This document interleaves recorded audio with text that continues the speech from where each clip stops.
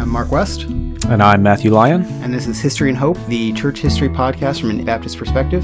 Today we're going to talk about a somewhat controversial topic in our circles, Calvinism. Where did it come from? What is it? So we'll start with, what is Calvinism? Mark, are you a Calvinist? No. Come on, own up. Mark, he's a you're a closet Calvinist. I'm not a 5-point Calvinist. Tell all of our listeners, all three of them. I am sympathetic to many of the Calvinist points, but I would not identify myself as a Calvinist. Is it true that no independent Baptist is a Calvinist? No, that's not true. I'm not going to out them, though. If you are a Calvinist independent Baptist, your secret is safe with me. What was the question? What is Calvinism? Basically, okay, so comes from Calvin, John Calvin. John Calvin was one of the original reformers, so 1500s. He's a little bit younger than Martin Luther. And he formulated a way of talking about salvation, the order of salvation, so how it happens, sort of step 1, step 2, where's faith happen. And he followed a man named St. Augustine of Hippo, who lived in the 400s. And Calvin felt accurately that the Catholic Church had made the gospel into a works-based religion. You basically, God did his part and you did your part. Right. So you did the best you could and God would make up for it, which is not scriptural. Luther said justification by faith alone, no works. Calvin said, okay, that means God does all the work, which everyone agrees with. God does all the saving. And he goes back to Augustine, who said, God does more than you think he does. And so Calvinism is he originally formulated it to refer to the process of salvation, from a lost person to a saved person. But what we know as Calvinism really comes out of there was a disagreement before John R. Rice, after Calvin, at a place called Dort. And a group of people said, we don't like what Calvin's saying. We have these protests. And they gave them to Calvinists. And Calvinists came up with 5 points. So the 5 points of Calvinism came out of, not Calvin himself, though he produced a system, came out of the Synod of Dort. And they are what we know now today to be total depravity, so TULIP, total depravity, unconditional election, limited atonement, irresistible grace, and perseverance of the saints.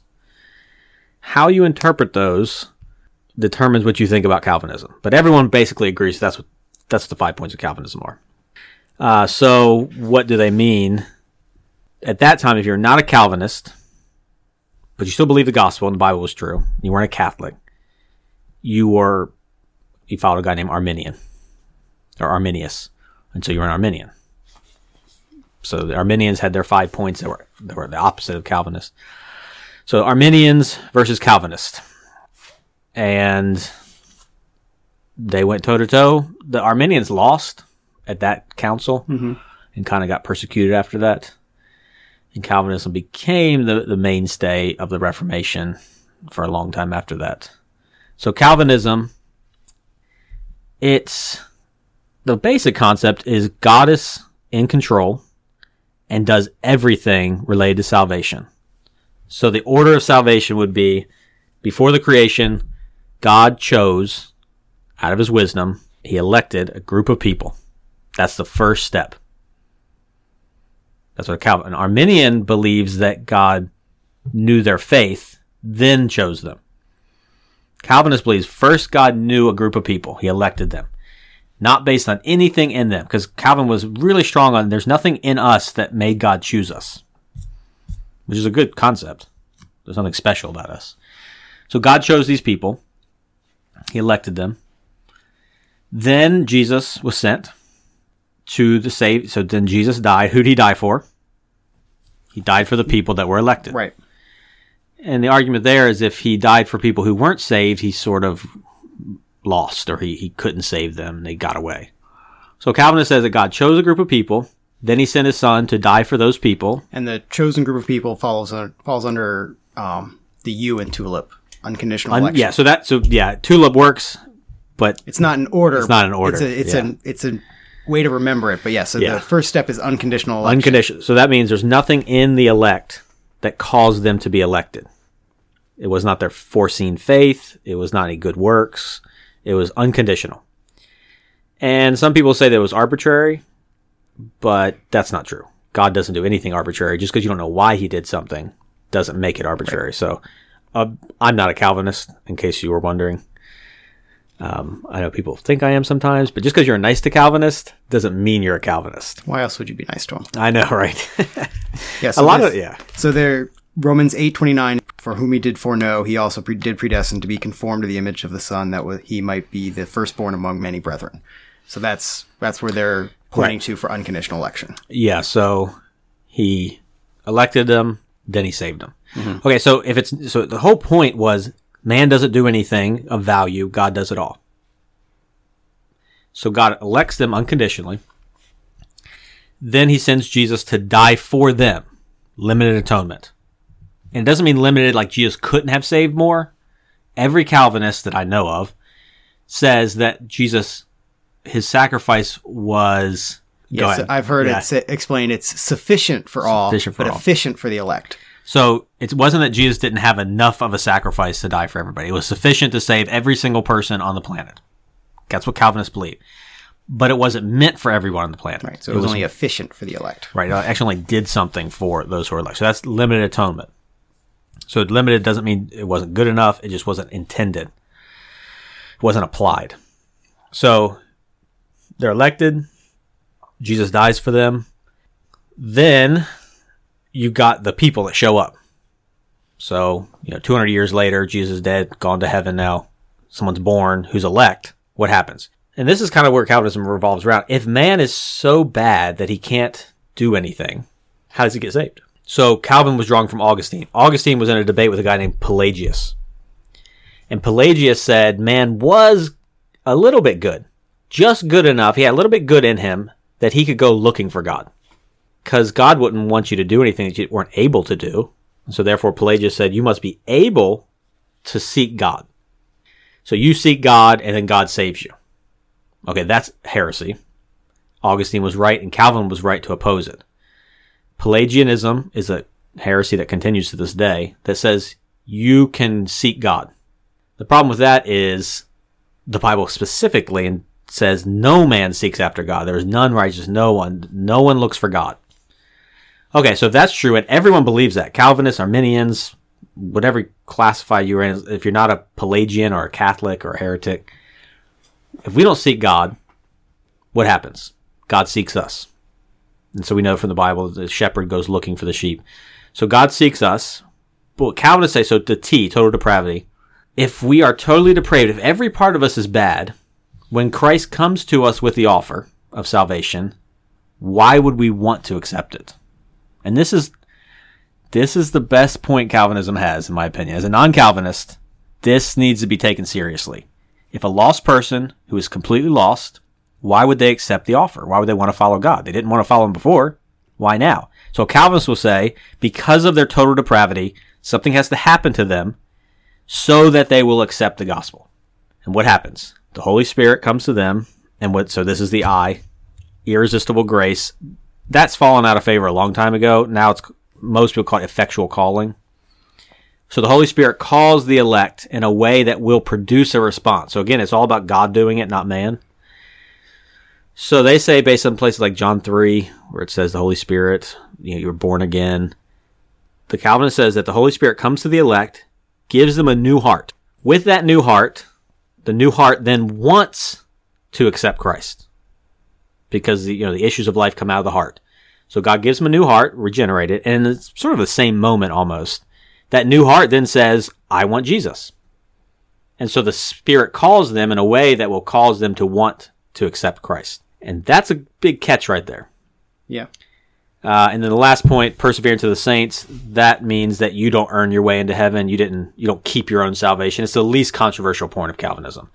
It means that God, so they call it perseverance of the saints because the Bible says that those who believe will continue. They will stay faithful. They will not give up the faith.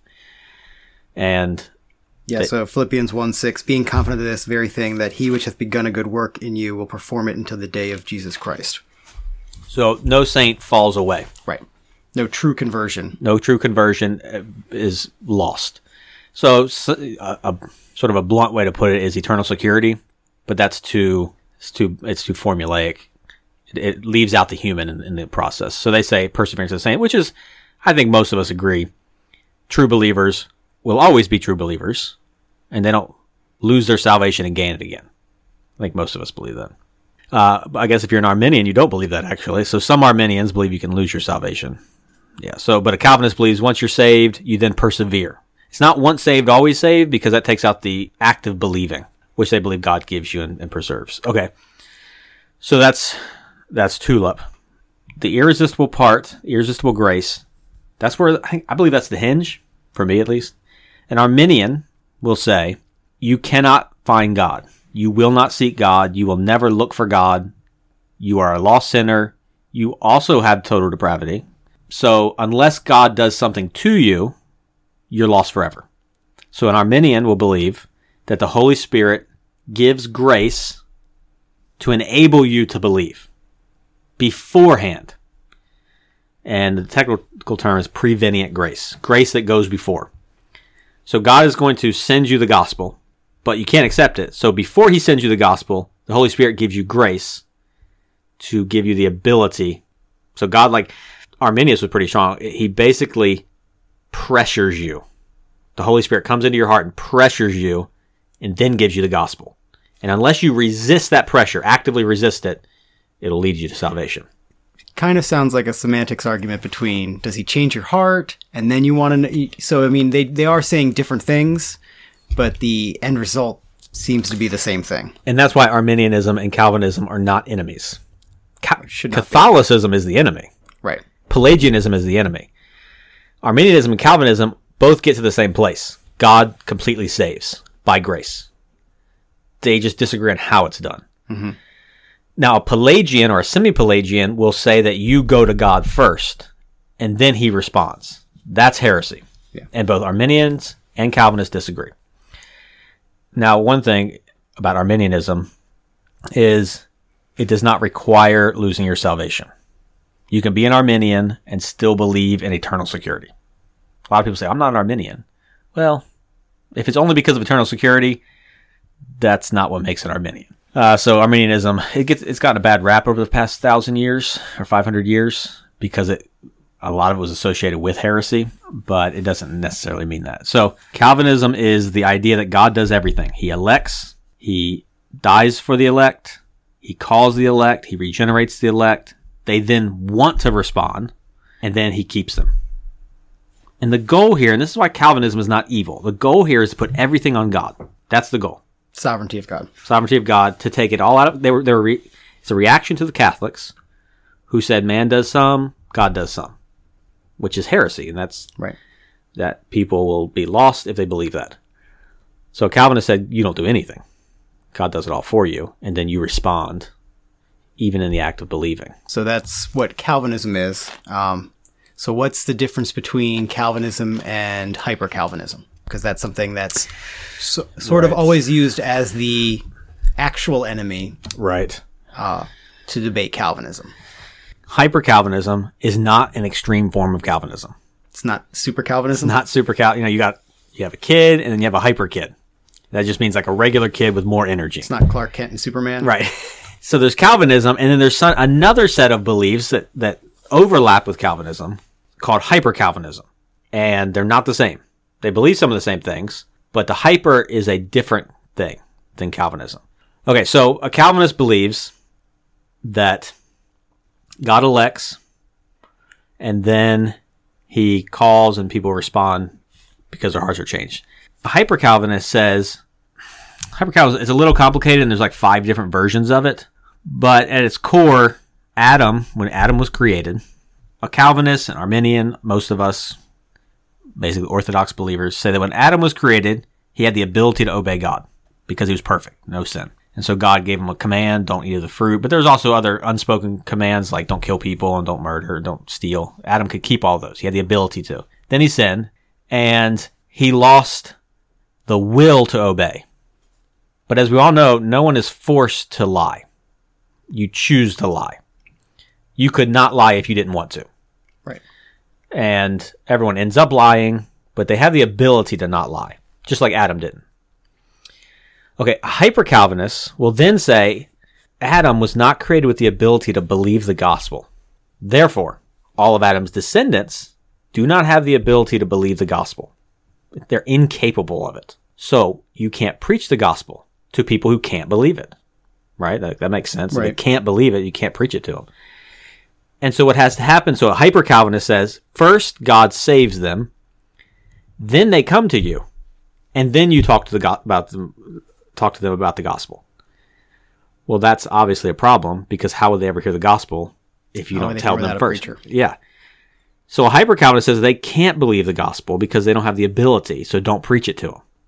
A Calvinist says, first of all, you don't know who's elect. The Bible says preach it to everybody, and everyone has the ability. They just don't want to.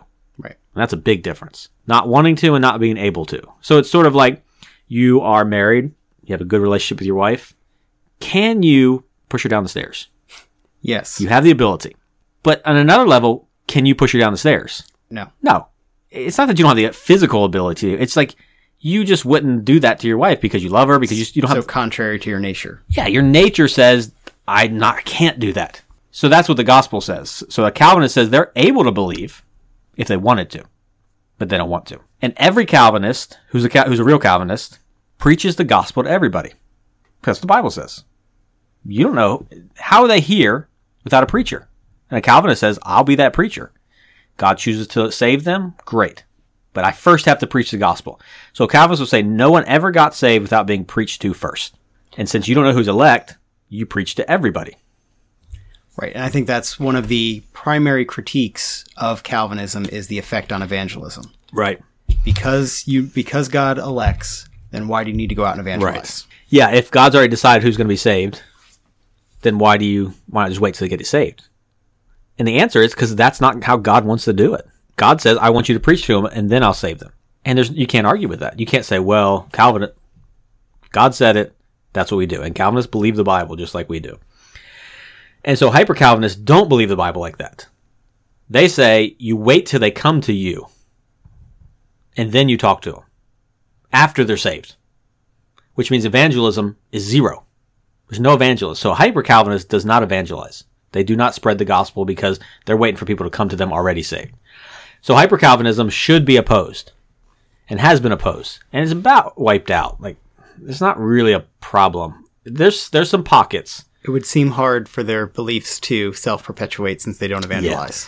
Yeah. There's some pockets in like rural America where religion's popular, like in the South. So it really came to a head in the 1800s. Late 1700s, a guy named Andrew Fuller, who everyone will know because he was partners with William Carey. William Carey went to India. Andrew Fuller stayed and supported him. Andrew Fuller was like the theological and the financial backer. Carey was his close friend. He went to India. Andrew Fuller and Carey were both 5-point Calvinists. Explicitly, they called themselves strict Calvinists, which means they agree with all 5 points. Yet Carey obviously was evangelistic because he went to India and preached the gospel and sacrificed his life. And Andrew Fuller was the same way. So Andrew Fuller said hyper-Calvinism. He was a hyper-Calvinist, and then he realized it was wrong. He combated. He said, we need to fight this. So he wrote a book called The Gospel Worthy of All Acceptation, which comes out of King James. The point being, the gospel is worthy of all acceptation. So you preach it to all. And it was so good that it basically killed hyper-Calvinism at that time. It dragged on a little bit until the late 1800s to Spurgeon's time. Right. Because I remember Spurgeon is a Calvinist, which if Calvinism is evil, then that's a problem. But so Spurgeon's a Calvinist, but he has open altar calls in his sermon. Yeah. And so hyper-Calvinists would come to him and complain that how dare he have an open altar call? He doesn't know who the elect are. Yeah. So he can't. Throwing pearls before swine was what they like to say. So Spurgeon would get up there and tell a crowd of 5,000 or 10,000, everyone here should believe. I'm calling everyone here to believe the gospel. Hyper-Calvinists would say that's throwing pearls before the swine. You don't know if they can believe. Wait till they believe, then talk to them. So Calvinists said hyper-Calvinism is wrong. Or Spurgeon said hyper-Calvinism is wrong. Spurgeon was a Calvinist.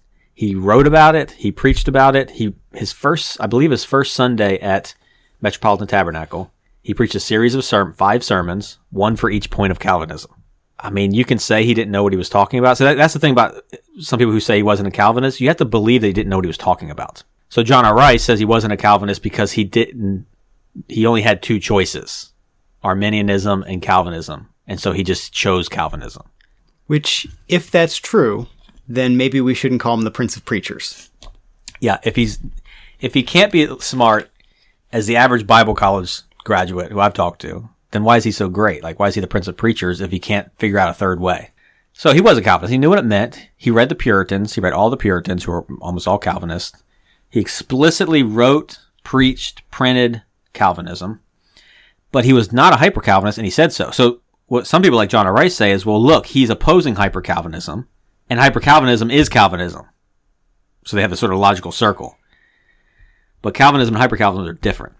So Spurgeon said, I'm not a hyper-Calvinist. I believe the gospel should go to everybody. Not everybody will receive it. Not everybody is elect, but it should go to everybody. So Spurgeon condemned hyper-Calvinism.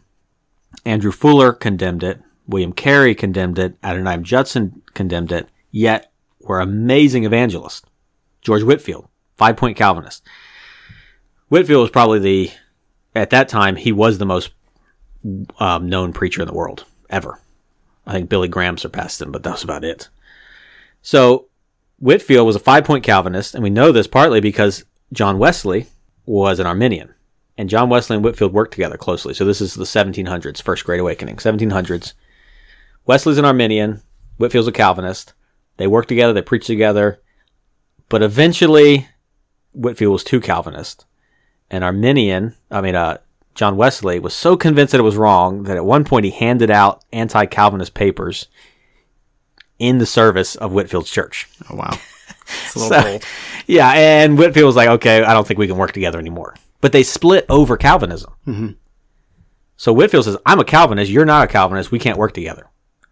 But Whitefield was not a hyper-Calvinist because he preached to everybody. So we can see the difference there between Calvinism and hyper-Calvinism. But what happened, John R. Rice is one of the most prominent persons to say this.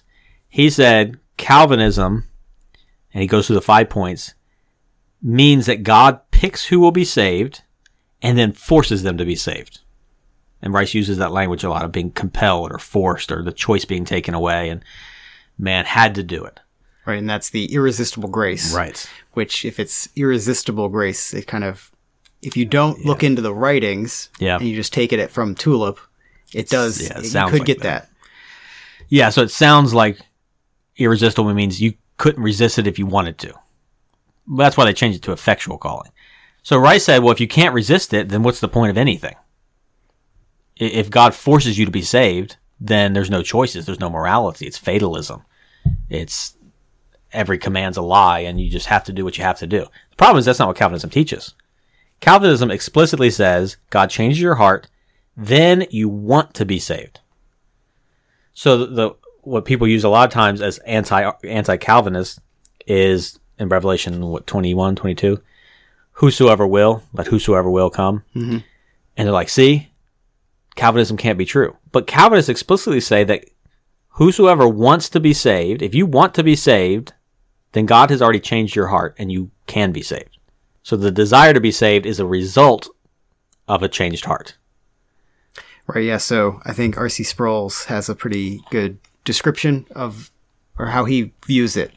So he says, the Holy Spirit changes the inclination and disposition of our wills, so that whereas we were previously unwilling to embrace Christ, now we are willing, more than willing. Indeed, we aren't dragged to Christ, we run to Christ and embrace him joyfully. Yeah.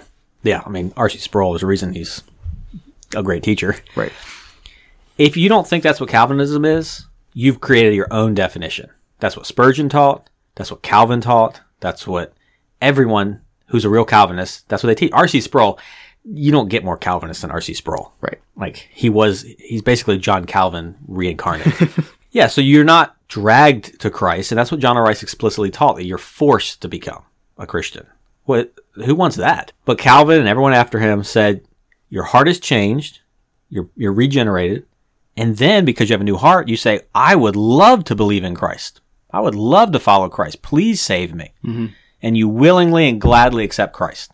If you may not agree with that. I don't necessarily agree with that, but it's not heresy. Right. Yeah, and I think it's important talking about, if you don't listen to what they're saying and you create your own definitions, there's a danger of debating something that doesn't exist. Right.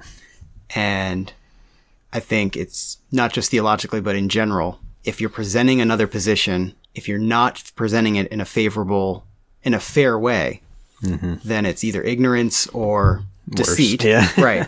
And so it's almost like you have to protect people from the truth of what the position is. Yeah. And if you're not willing to do the research and learn what someone believes, you don't really care about them. So like the Bible says, love your neighbor. Love your neighbor means represent what they say accurately. It means do the work, say it in a way that they would agree with. And a Calvinist would never say that anyone is forced to be saved. No Calvinist would ever say that. Yeah, and that doesn't require agreeing with them just by presenting their argument favorably. Right. We can disagree and still speak the truth. Right. And we know, and so for independent Baptists, it comes down to evangelism. And Rice believed, and men who followed him believed, that Calvinism kills evangelism. Currently today, guys on Twitter, I see it all the time, talk about Calvinism. No Calvinist will win souls.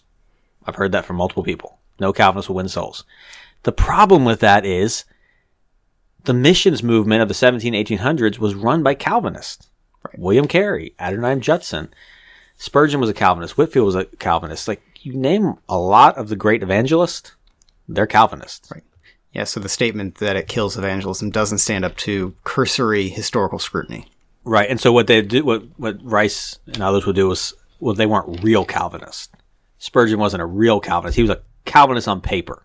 When they say real Calvinist, they mean hyper-Calvinist. Right. Because that's real Calvinism. Right. Anything lower than that is soft Calvinism. And it gets back to that.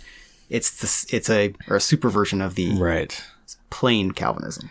Yeah, so Rice and many would say that most people in America mean, when they say Calvinist, they just mean eternal security. And they just mean you can't lose your salvation, or you don't work for your salvation, which Calvinists do believe that. But that's not Calvinism. That's just basic Bible, Protestant or Orthodox. A Calvinist believes more than that, but it does. So how, if you're Calvinist, you believe God elected a certain group of people and he died for those group of people and no one else, and that God has to change their heart before they're saved, why would you witness to them? So this is the logic of people who are against it. Right. Why would you witness? You're not going to, God's already decided. You can't change it. If someone's not elect, why preach to them? But that's the logic of a human.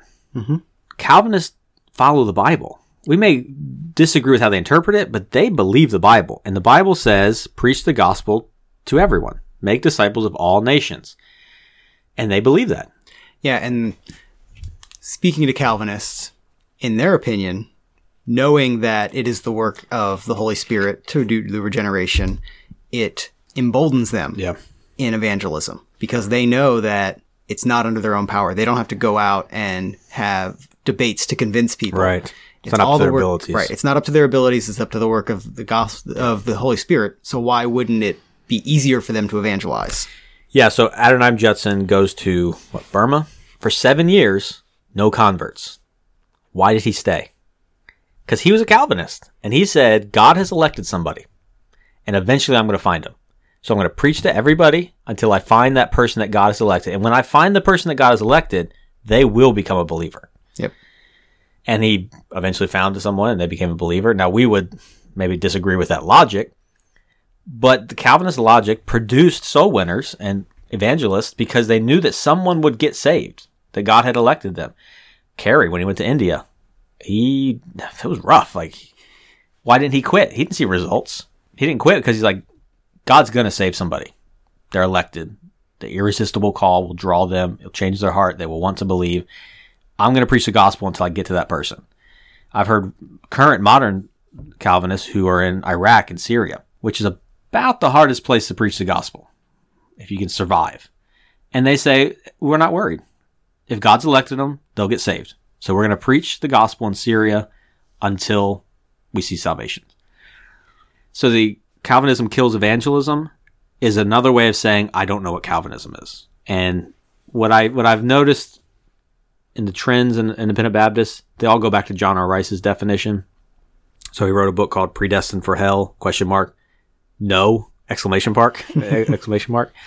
And in it, he gives a defense. Some of it's good. I agree with some of it. I agree with his basic concept of being against Calvinism. But then he represents Calvinism in a unfair way, in an inaccurate way. And then he reinterprets Spurgeon and others and tries to use Spurgeon's writings to disprove Calvinism, but he actually, cuts his own throat on that. Because some of the quotes he has from Spurgeon prove Calvinism. And Rice he wasn't familiar. And it was because he didn't know any Calvinists. And he read a few books, which were good books by Calvinists, but he didn't know how to interpret them. He didn't know how to ask questions. It was the old trap of being the smartest person in the room, and no one challenged him in the echo chamber. And now here we are 50 years later with the same arguments and the same errors. And there's this sort of clash that if you're a Calvinist, you don't care about evangelism. So if you care about evangelism, you're anti-Calvinist. And Calvinists are heretics, and I've seen multiple people say that Calvin's not in heaven, and that they believe the gospel the same way we believe the gospel. Right. Calvin's Institutes, he doesn't get to predestination, all the Calvinist stuff, until like halfway through. In the first half, he's like, you're a sinner, God's holy, Jesus died for your sins, repent of your sins and believe and you'll be saved. And then he gets into predestination. So he sort of explains what happens and then why it happens. And he always said you need to go to the nursery school of the gospel before you go to the college of predestination. Which is a good way of looking at it. Like, Calvinists believe the gospel just like we do. They preach the gospel, and John R. Rice knew that somewhere because he printed Spurgeon's sermons. And he edited the Calvinism out of them. But he wouldn't have edited Calvinism out if he didn't think Spurgeon was basically right. He wouldn't have put a heretic in there. Right. Rice said that Calvin was one of the greatest theological minds ever. Highly recommended Calvin. That doesn't sound like heresy. And it's sort of this extreme view based on a misrepresentation that causes a division within Christianity between two believers. And I don't think Rice meant to, but division is not the work of the Holy Spirit. Division is the work of Satan. And so if you can know better and you don't know better, you are following the agenda of Satan by dividing the church, dividing believers. Christ unites, sin divides. And ignorance, that happens, and there's always divisions over ignorance. But if you persist in ignorance and you refuse to listen to the truth and you maintain error, you're creating division. And so, I don't know, some of these guys, the Bible says a heretic, and heretic there means a divisive person, you warn and you resist and then you separate from. And I think some of these independent Baptist leaders who are condemning Calvinism need to be fired from their jobs. And so, like, to be specific, the Sword of the Lord, which was Rice's paper, the Sword has come out with evangelist supports and others saying Calvinism is evil. Right. And sells in their bookstore Matthew Henry and Jonathan Edwards, who were so explicitly Calvinist that if you don't think they were Calvinists, there's no way you could ever know what Calvinism was. Jonathan Edwards has one of the best defenses of Calvinism you could find.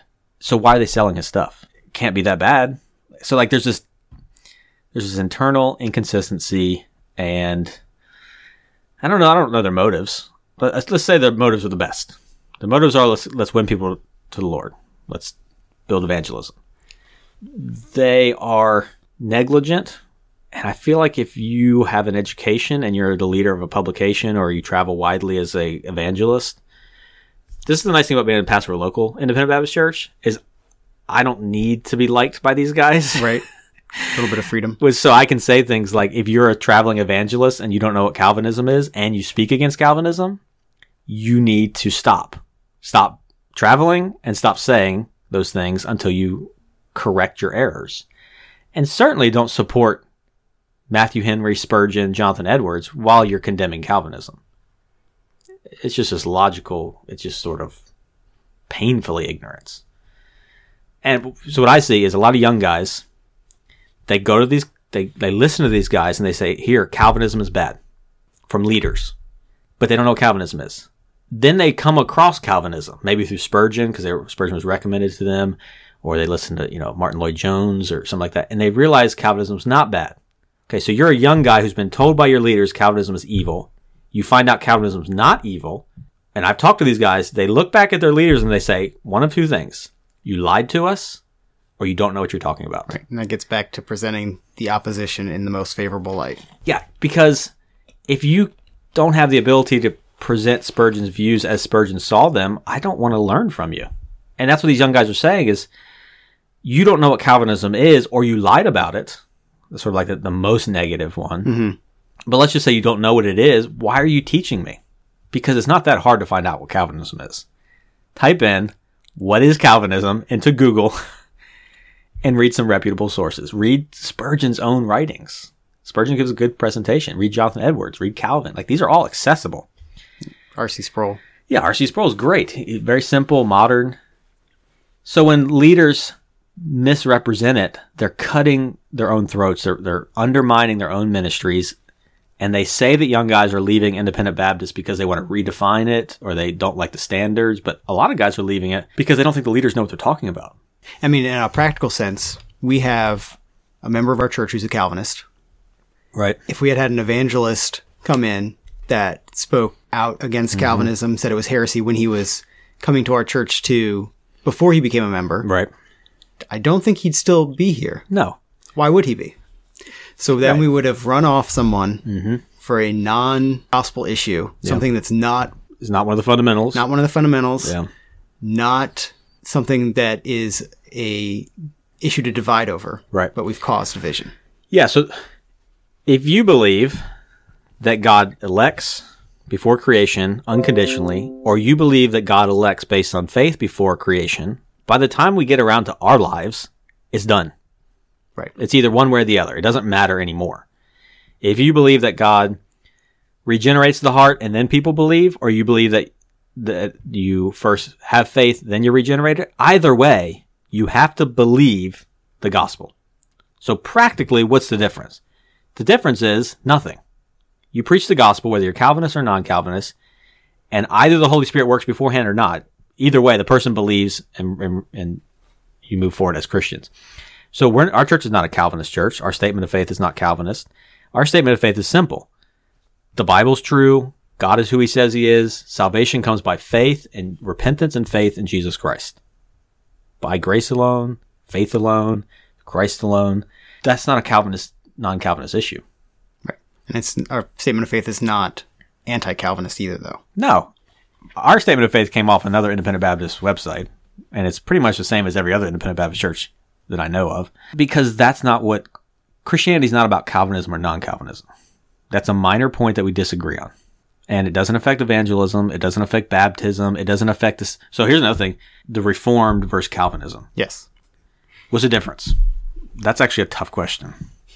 Okay, so the Reformation happened 1517. Luther rejects the Catholic Church, and the Reformation is basically the Protestant church against the Catholic Church. So at its core, the Reformation is those 5 solas: grace, faith, Christ, God's glory, and the Scripture. Okay, so that's the Reformation, which means it's not really Calvinism. It's those 5 principles. So Arminius, who created Arminianism or saw Arminianism, he would have agreed with those, and he was Reformed. But he was one of the few. Right. So when you say Reformed or the Reformation, almost all of them would be what we call Calvinist. Right. And a few of them would have been non-Calvinist. So when we look back, when you say Reformed theology, you're basically saying Calvinism. Yeah, it doesn't necessitate Calvinism, Right. but it's a good guess that it's Calvinism. Yeah. So you do have Reformed Arminians.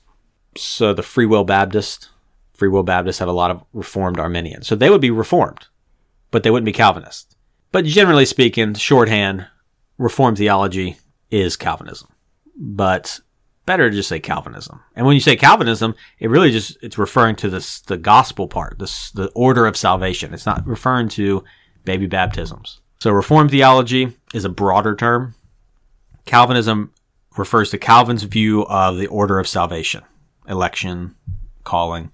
Reformed theology has a bigger term, but none of them really are referring to the way the church is organized, who gets to be a member, who gets baptized, how they get baptized, the relationship of the church and the state. Those are separate issues that obviously the Reformed thinkers and the Reformation dealt with.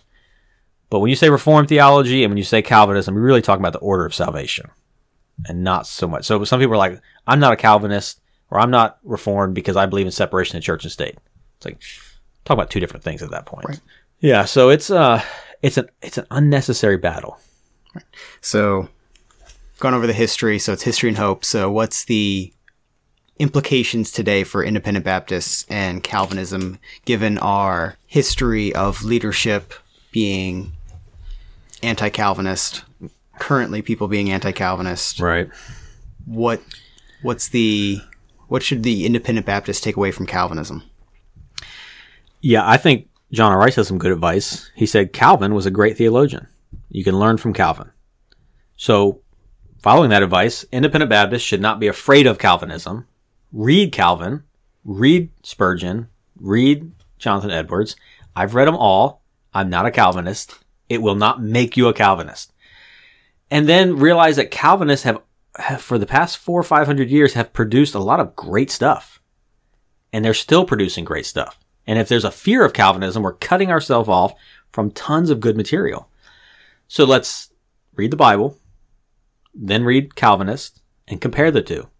So the hope moving forward is that independent Baptists will be able to learn from the wider church, both in America and historically, and benefit from people who we may have written off before because they're Calvinists.